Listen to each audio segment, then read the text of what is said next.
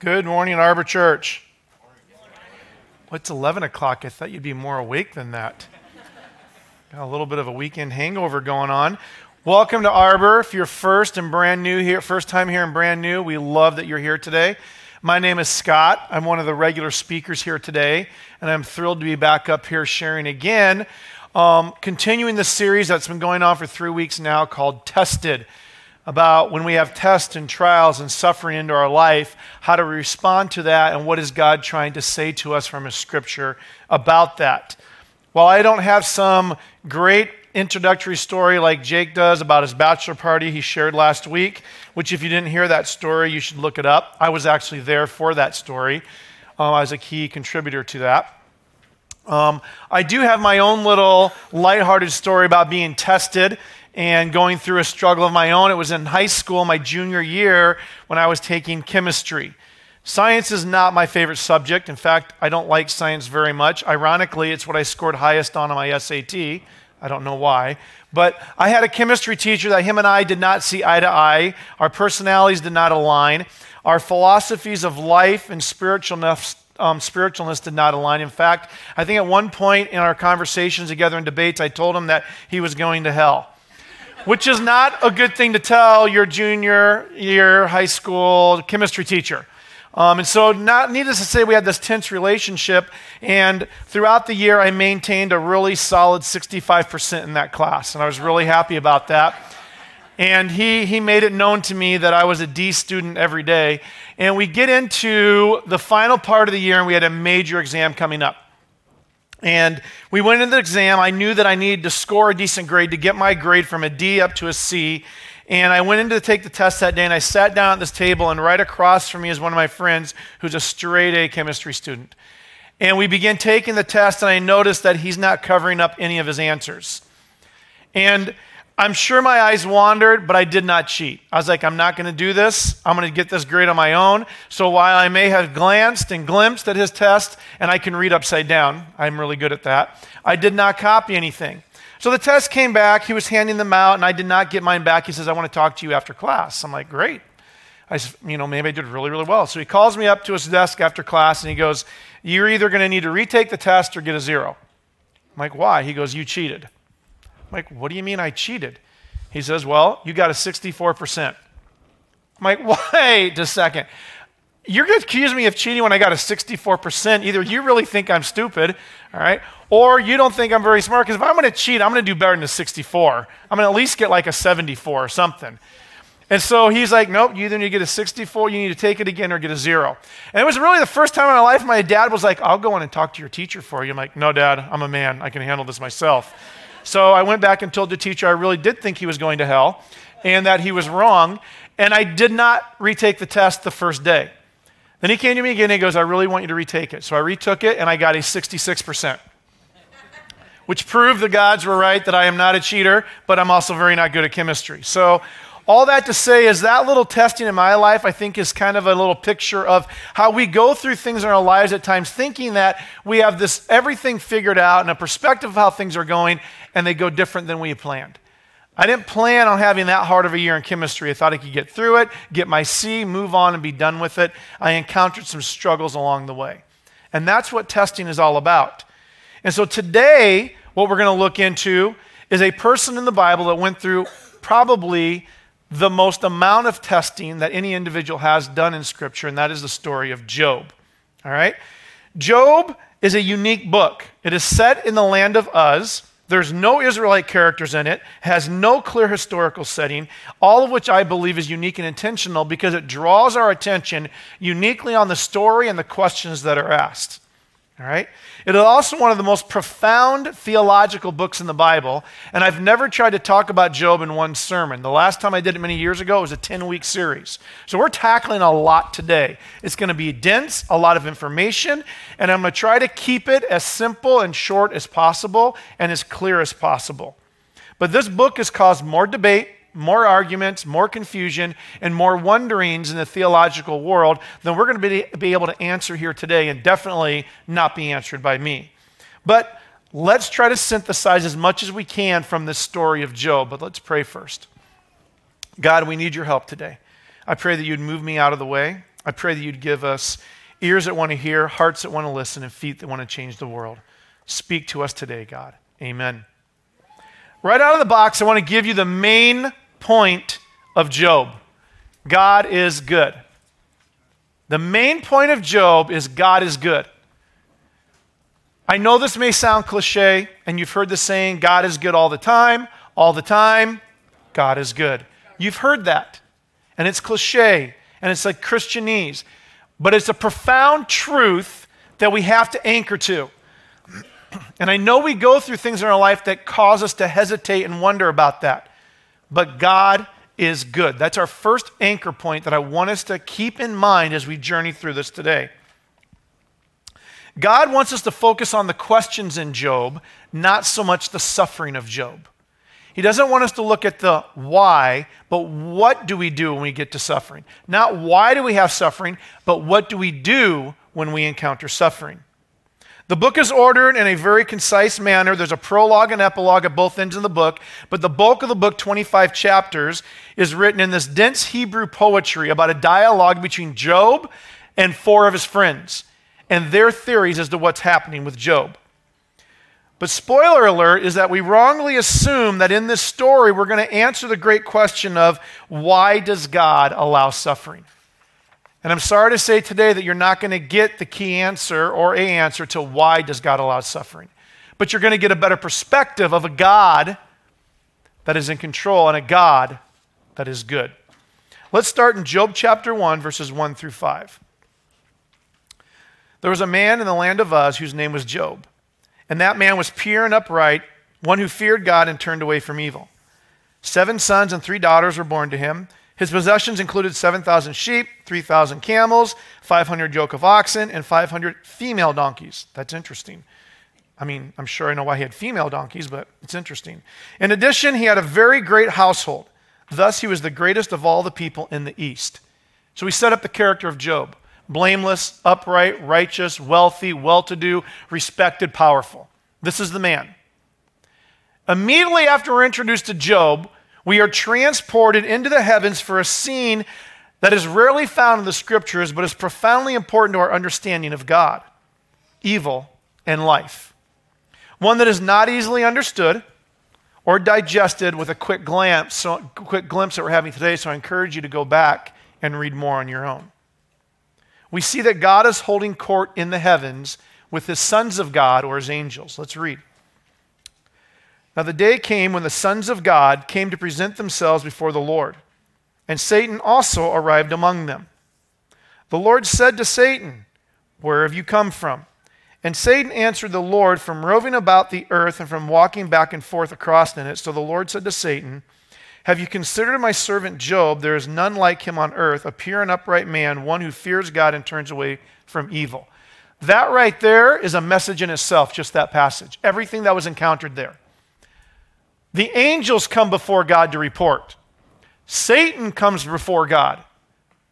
God mentions something about Job, who he knows of all the people on the earth. God knows intimately every detail about every person and speaks to what we already know about Job. It's one thing for the author of the book to say Job is upright and blameless, but God himself speaks that Job is upright and blameless. And all this leads us to our next key anchor point. God controls all. And when I say God controls all, he knows all. He manages all. He controls all. He is all. God is omnipotent, omniscient. He's everywhere at all times, omnipresent. He is all. Notice in verse 8 that the Lord offers up Job.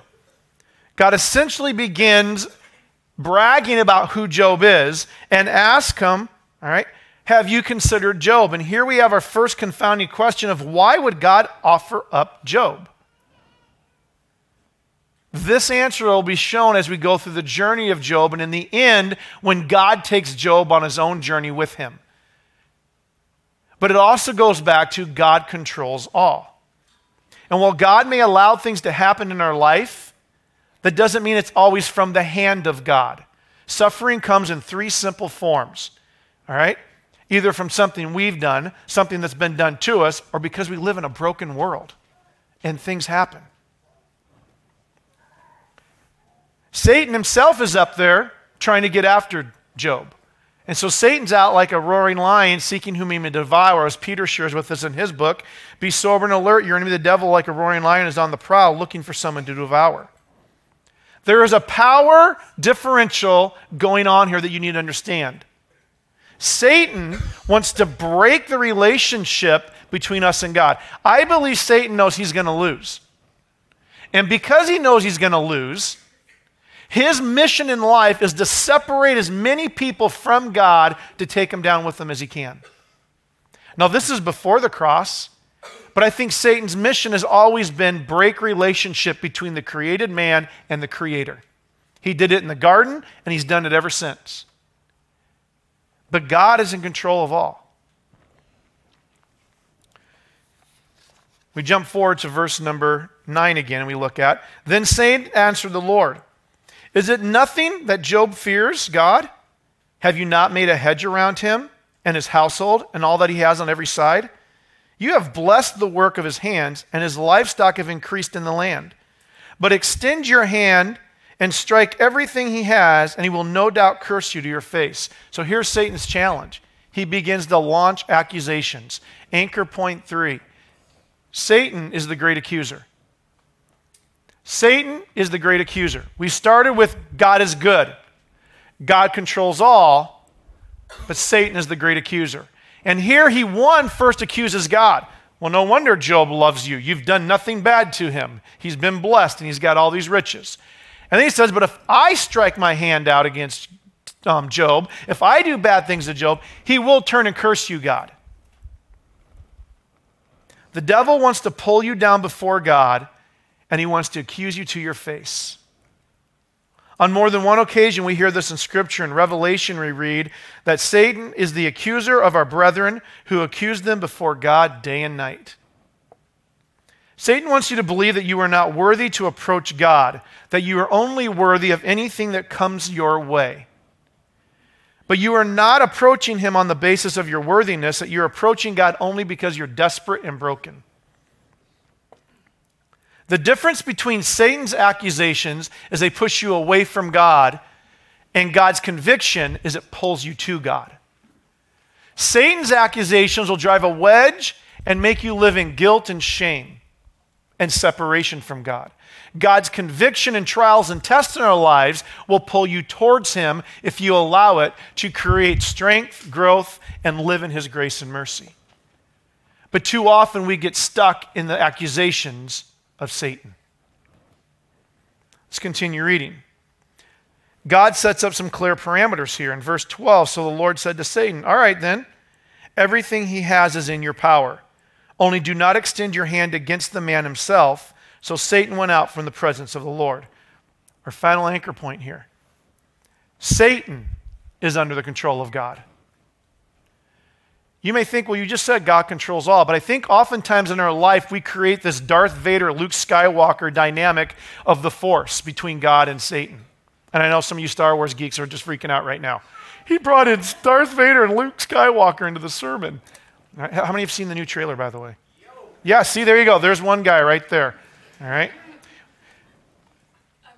Satan is not as strong as God. Satan is not as powerful as God. Not even close. Satan is not omniscient. He's not omnipresent. All right? He's not omnipotent. He is limited. He doesn't even compare to the realm and power of God. Satan is under the control of God and has to do everything with the permission of God.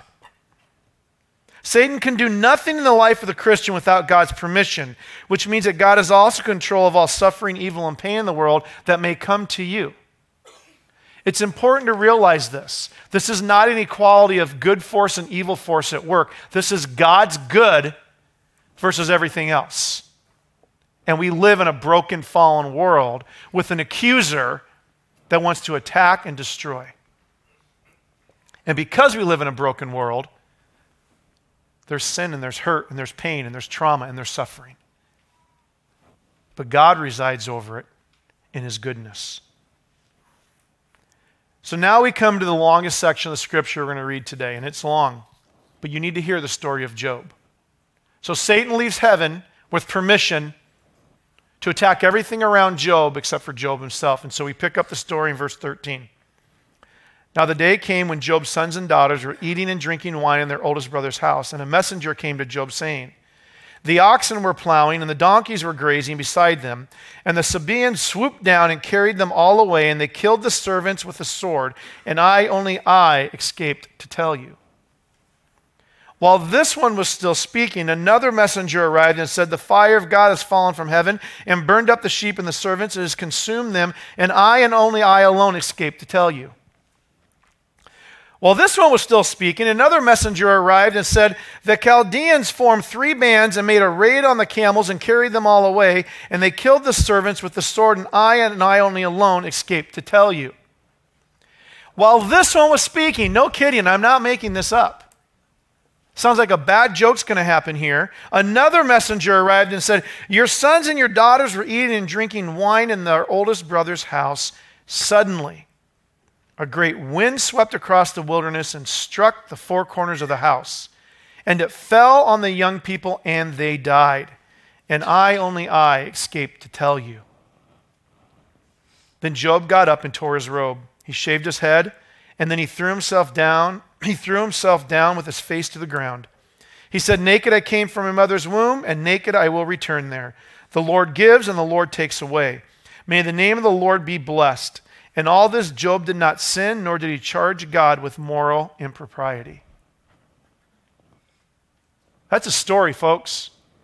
I'm not going to begin to presume that I know everybody's level of suffering, hurt, trauma, pain in this room. I've had some of my own life when my dad left our family through my own divorce. We know the story of Pastor Jake and Davey and their loss of their child, Magnolia.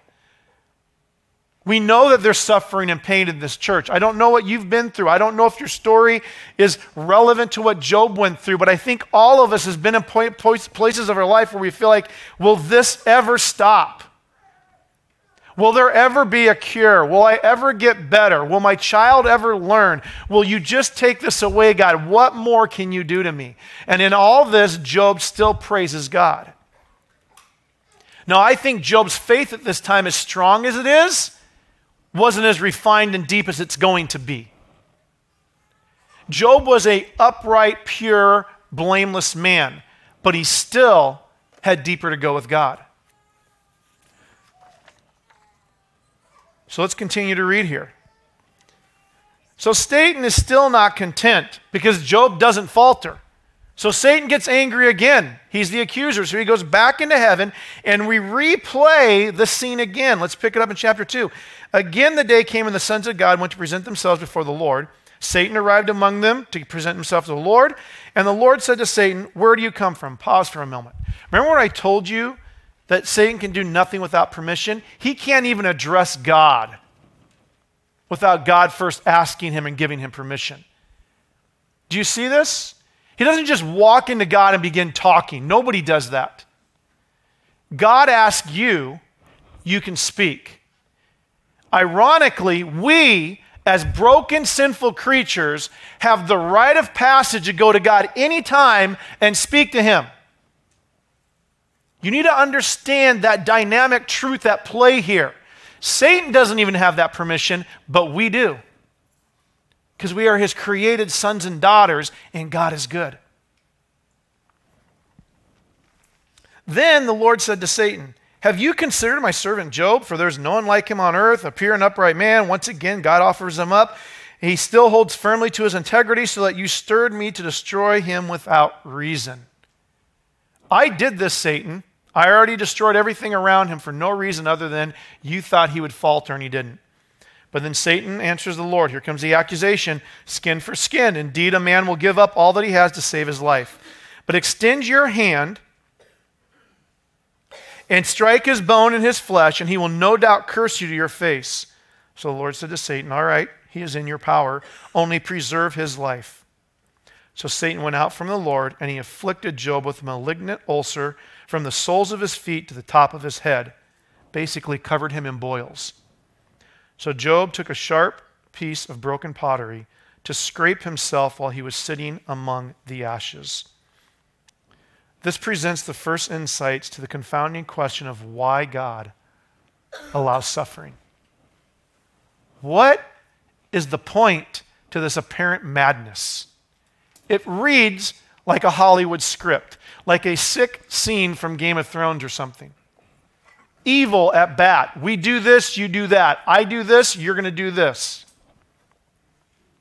The question of why God allows suffering assumes God is either not omnipotent and not in control, or that he is an uncaring, cruel God who doles out suffering as some sort of punishment. But neither of these are correct. There's a deeper theological understanding of suffering that we must get to. Suffering is in this world because we chose a broken world over a perfected world. God created this world perfectly. We ushered in human choice, man choice, and brought with it sin, calamity, trauma, and hurt. And now a good God resides over that broken world. So here's the scene. Here's the struggle. An upright man struck down. All that he loves is taken away. He himself is inflicted with these boils and pain and agony. But God is still in heaven. Satan is still roaming. So now we move into the story where Job begins to encounter some of his friends. And you're going to see these friends are quite the friends. I don't know if you've had some of these friends, but maybe you'll relate to some of this as we go through. The first person to encounter Job, though, is a family member, his wife. Of all the calamity, his wife is left standing. Verse 9 of chapter 2, and what a woman she was. Then his wife said to him, are you still holding firmly to your integrity? Curse God and die. That is a wonderful woman right there. You put that up on Match.com and see what you come up with. But Job replied, you are talking like one of the godless women would do. Should we receive what is good from God and not also receive what is evil? In all this, Job did not sin by what he said. I often wonder, why did Job's wife get spared? I think Job might have been sitting there going, what, really? Really? And Satan's like, oh, I know, she's quite the woman, isn't she? I kept her around for a reason, buddy. In the midst of your suffering, you may encounter some of the most difficult questions from the people closest to you. Some of the most difficult accusations from the people closest to you. That's just another ploy of Satan. That's just another tool of his to find that person in your life that's the closest to you to go, what's up? What are you thinking? You still believe in this God? It's another ploy of Satan, folks. That is not God at all. Then we have Job's three friends in verse 11. When Job's three friends heard about all his calamity that had happened to him, each of them came from their own part of the country. Eliphaz, the Temanite, that's not termite, Temanite, Bildad, the Shuhite, and Zophar, the Naamathite. Man, those are big words. It's hard to say and you get nervous and you get your turds twisted up front. It's really uncomfortable. Some of you will get that on the way home. They met together to come to show sympathy for him and to console him. But when they gazed intently from a distance, but did not recognize him, they began to weep loudly. Each of them tore his robes and threw dust in the air over their heads. Then they sat down with him on the ground for 7 days and 7 nights, yet no one spoke a word to him, for they saw his pain was very great. I have no doubt these are three true loyal friends of Job. They show up with the right intent. They show up and sit and do nothing but just be present. Oftentimes, we show up in the suffering lives of people and we try to offer advice.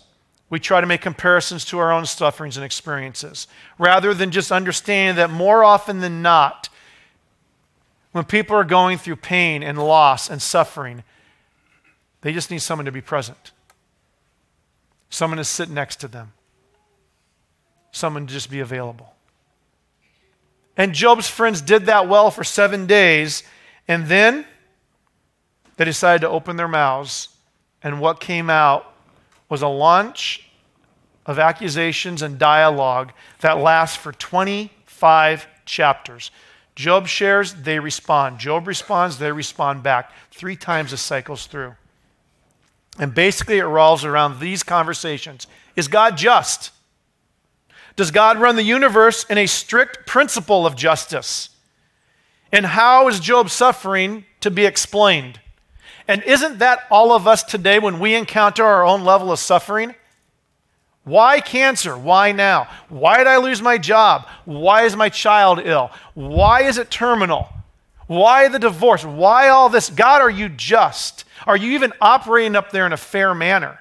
Or are you just doling things out randomly? And can you explain to me why this is happening? That's the wrestle for 25 chapters. The problem with all of these 3 friends and their accusations is they're operating under one big assumption, and that assumption is based on the belief that God's justice is determined by our actions. Do not forget the key principle. God controls all. Our actions do not dictate or control anything about God. He controls all. Simply stated, the friends claim this: our actions dictate God's justice. That if we do wise and good things, we get success and rewards. If we do evil and bad or stupid things, we get suffering and punishment. Does that sound like a God that is good? Job counters all of this and defends himself. In fact, it breaks down this way. Job's argument is this: I am innocent. I have done nothing wrong. And God upholds that. God said the same thing about him. His implication then is, my suffering is not divine justice. So Job's conclusion is, God either doesn't run the world, all right, by divine justice, or God is just simply unjust. Did you get that? I am innocent. My suffering is not divine justice. God either doesn't operate by justice or he's just completely unjust. Job's friends are the reverse. They start over here saying, God is just. Thus, the implication, God runs the world according to justice. Thus, the conclusion, Job must have sinned. Do you see the difference? Job, this is on you. They begin making up things that Job could have done. They launch into a litany of accusations. They go on and on and on and dialogue back and forth. And finally, Job is like, whoa, I cannot take any more from all 3 of you.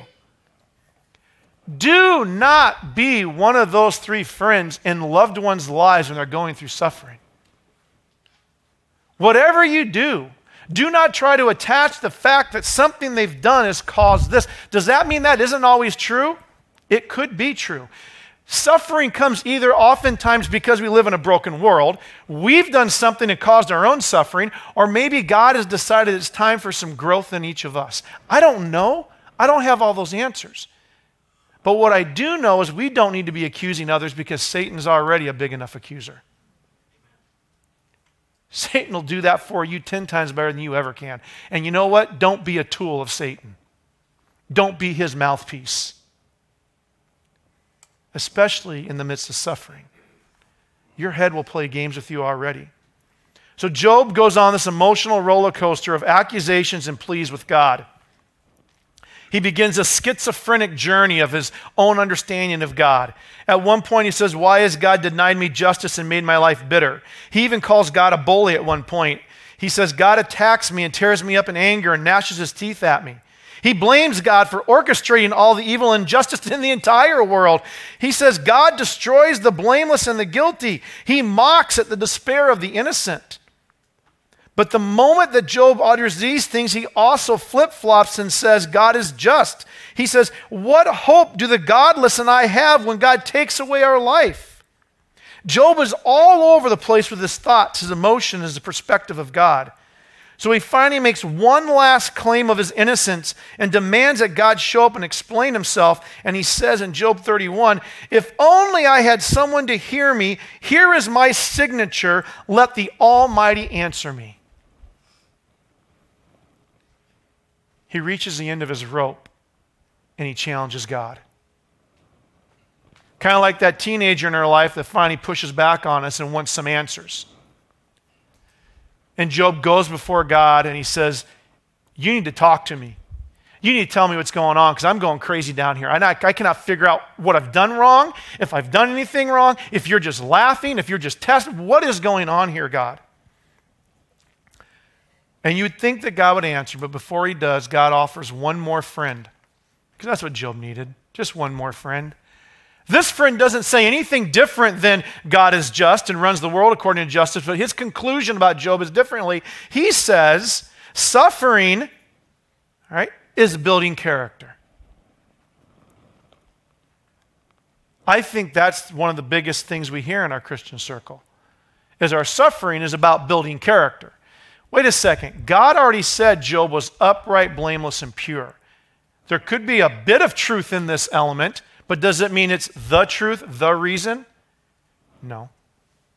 Could it be that Job did do some things? Was he prideful? What did he have pride? Could be, but it's not the reason. Because God's story in Job is not about the reason, but about himself. God is good. Being told suffering is a Christian trait of following God and building our own character of faith could be a truth, but it's not meaning it's a reason. So finally, God answers Job. And I'll tell you right away, it's pretty simple. He comes to Job and simply says, you don't know what you don't know. So that's our next anchor point. We don't know what we don't know. I thought I knew what it was going to be like to be a parent, and then I actually had kids and realized I knew nothing. Oh, I remember being single, walking through the grocery store, all arrogant. Oh, my kids would never do that. Oh, that person just cannot control their children. Then I had 3 kids and tried to take them shopping at a grocery store. That is hard.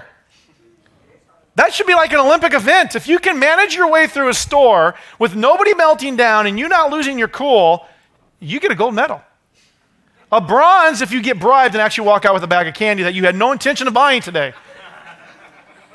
Because we don't know what we don't know, especially when it comes to God.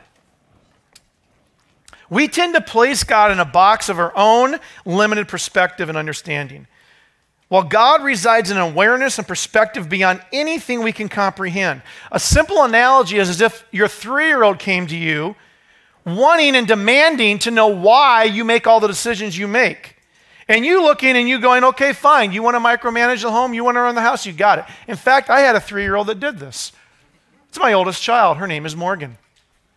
And when she was 3 and being naughty, we were just getting done with some consequences, and I'm trying to do a restorative conversation, and she's still mad and pouting. And she goes, it would be better if I just ran the house. Oh, really? You want to run the house? Yes. I want to be in charge. Okay. You want to be in charge? Yes. And then my brother will listen to me and do what I say, and it'll be better. I go, well, what are you going to do with mom and dad? I'm like, she's going to send us off to Hawaii. She's going to kick us out. I go, are you going to make us move? She goes, oh, no, you're staying here, and you'll do everything I say, too. I go, okay, so what's the first thing we're going to do? I'm hungry. Well, what are we going to make? I want some mac and cheese and ice cream. I'm like, okay, go make some mac and cheese and ice cream. I don't know how. That's not my problem. You're in charge now. She wanders in the kitchen. She gets a pot out. What do I do now? I go, I don't know. You're in charge. Throws the pot down, starts getting more mad. It's absurd. And none of you, as much as a 3-year-old can manage your house and run it and interrupt everything, you're not going to let them be in charge. Although as we walk around in today's society, it looks like it sometimes.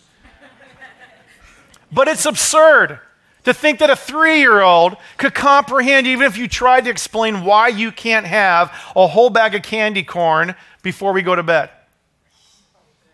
Quit reasoning with them. They're 3. That is a simplistic analogy, I think, of what we do when we go to God at times and shake our fist and demand answers to know why, because he's like, do you understand? Because you don't know what you don't know. And I don't think he's saying it to Job in spite or like, how stupid are you? Or you just don't get it. I think it's we as parents have experienced the fact like, how can I truly explain to you the why behind we do what we do? Because even if I tell you, your perception and lens and receptance right now isn't going to receive it or hear it. Am I alone in that understanding? And trying to explain to people what's going to happen. With God, it's so much more vast. In Job chapter 38, the Lord answers Job out of the whirlwind. He comes to him in a great burst of wind. I think it's ironic that what destroyed his children was a great wind, and then God shows up in a great wind to Job. Who is this who darkens counsel with words without knowledge? Get ready for a difficult task like a man. I will question you and you will inform me. So God kind of just says, all right, you want to go? Let's go. Stand up, Job, be a man, and let me ask you some questions. I had that moment with my teenage son. I think every teenage son has that moment with their dad at once when they think they're just big enough and tough enough to take on their dad, either verbally or physically or mentally. And you're kind of like, all right, you want to act like a man? Then let's talk like a man. And that's what Job is saying here. And that's what God is saying.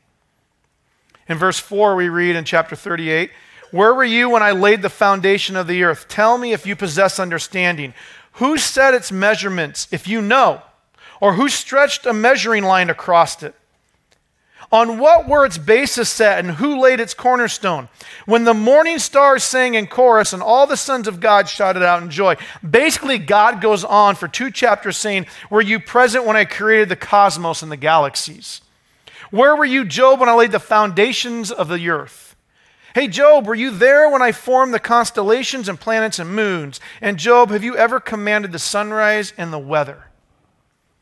And in taking Job on this cosmic virtual tour, he's not trying to humiliate Job. He's not trying to put Job in his place. That is, again, a Satan view of God. He's trying to open Job's perception and understanding. He's trying to show Job just how vast and expansive and extensive this universe and galaxy is, that God runs from day to moment, 24/7, 365. And Job, you have no concept of any of that. But I am God, and I am good. And so you may walk away from this thinking, was Job wrong to question God? Was he wrong to go to God? The beautiful answer is, while we may not know why about suffering, we do know what the what is. God invites us to come to him. He didn't rebuke Job. He didn't kick him out. He didn't send him away. He engaged Job in a learning opportunity for Job to go deeper in his appreciation and knowledge of God. And we walk around with a wonderful, cute God that fits in our first world here with a little pocket of who God is. And we go to him with our first world problems, and we shake our fist, and we get angry, and we really don't know what we don't know.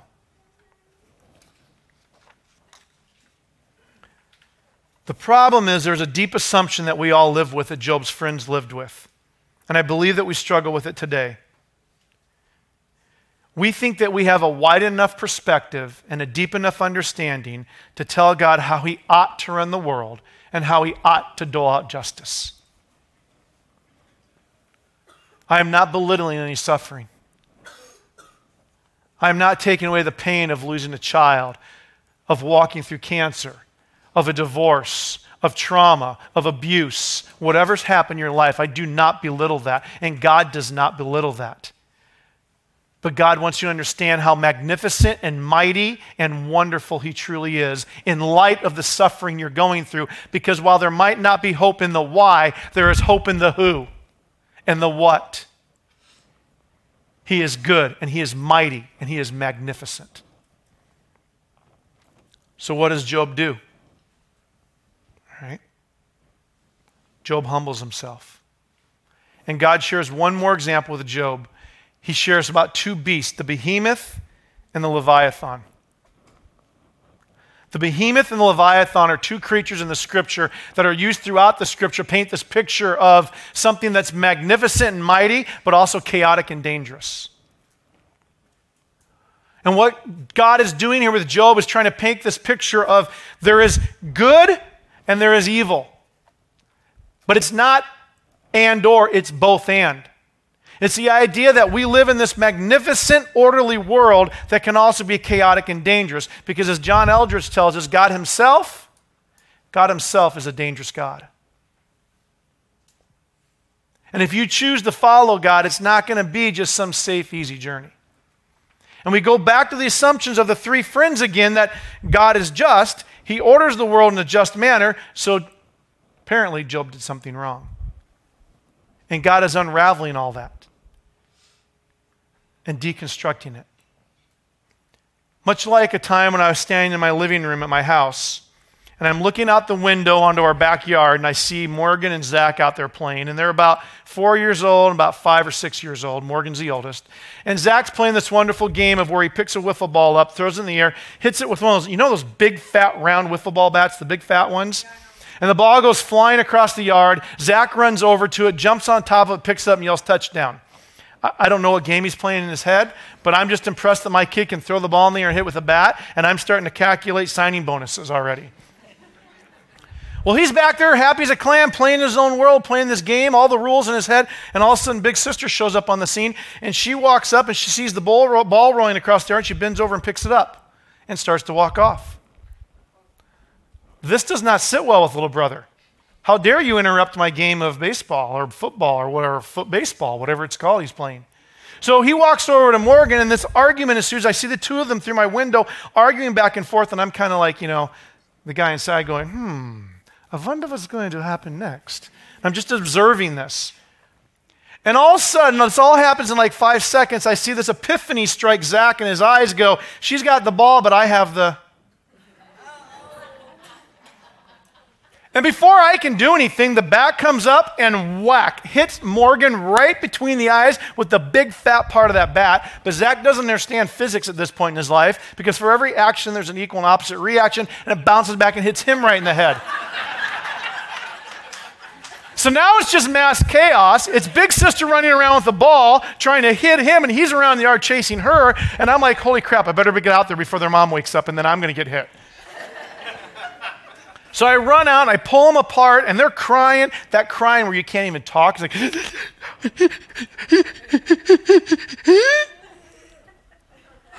me with the bat, those type of cries. And I pull them apart, and they're wiping their nose, and there's a rainbow of snit and spit and snot and everything. And I get them settled down. And the problem was this. They're 4 and 6. Their perspective of what happened between them is twisted and warped and biased and unknowing. Morgan had no idea Zach was playing a game. She just saw a ball. Zach's sense of justice is, you took something of mine, so I'm going to strike you back. Then we don't disagree. We're going to run around and create more chaos, and I'm going to make sure I get mine. We laugh at that story. But that, to me, is essentially what Job's friends were trying to tell Job it all boiled down to, and he started to buy into it, and he goes, stop. Why am I getting hit with a bat, God? I've done nothing wrong. And I think God's saying, neither one of you did anything wrong, you just don't get the big perspective. There's a simple way through this. Simple but profound. That doesn't mean it's not difficult. That doesn't mean it's not going to hurt. That doesn't mean there won't be pain. But there is a way through this. So Job responds to God in a worshipful manner. He basically falls on the ground and praises God and says, I do not know what I don't know. Who am I to question you? I repent, please forgive me. Then God looks at Job and says, you've spoken rightly about me. Now this can't apply to everything Job has said to God, because Job has said some harsh things. But when God says you have spoken rightly about me, it's the heart. God is good. He invites you to come to him. In the midst of your suffering, in the midst of your resentment, and your anger, and your confusion, and your hurt, and your pain, go to God. He invites the wrestling. He will struggle through it with you. He wants to hear your voice because he wants you to hear his voice and gain a perspective of his grandeur, of his majesty. See, 2 last points here. Even though Job does not unlock the mystery of why God allows suffering, it did invite us to trust God's wisdom and trust. That's what God said. Come trust my wisdom and knowledge. And here's two key points. One, when we focus on the reasons for suffering, we encounter arrogance and anger on our part. When we get obsessed with the why and focus on the reason this is happening, we get arrogant and angry. I don't deserve this. How dare you? And that turns to resentment and anger and bitterness. However, when we go to God honestly in our suffering, authentically, we encounter His grace and goodness. When we go to God in our suffering and talk to Him authentically and honestly, we encounter His grace and goodness. We are not much different than Job. We are not much different than Job's wife. We're not much different than Job's friends. But we are distinctly different from God. So much more different. And when suffering rides into your life, Satan's going to come riding with it, and he's going to accuse, he's going to lie, he's going to deceive. Friends may come in and comfort, others may say things. It's going to be a messy thing. That's why it's called suffering and pain and trauma and trials. They're not fun. And while we're called to have joy in the midst of them, it doesn't mean it's enjoyable. Do not think that James said, count it all joy when you face trials and tribulations. He meant that you should enjoy them. Joy resides here. It's in a knowledge of God is good. Hear me when I say that. God is good, both in pain and suffering and in comfort and blessing. There is no more devastating blow against evil than when a human chooses God in the face of suffering, disappointment, unbelief, chronic pain, frustration, abandonment, before the circumstances change. It's easy to go to God after the circumstances change.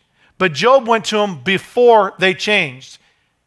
He was not restored his family and other things in life till after. To get up and proclaim that God is good is a devastating blow to evil.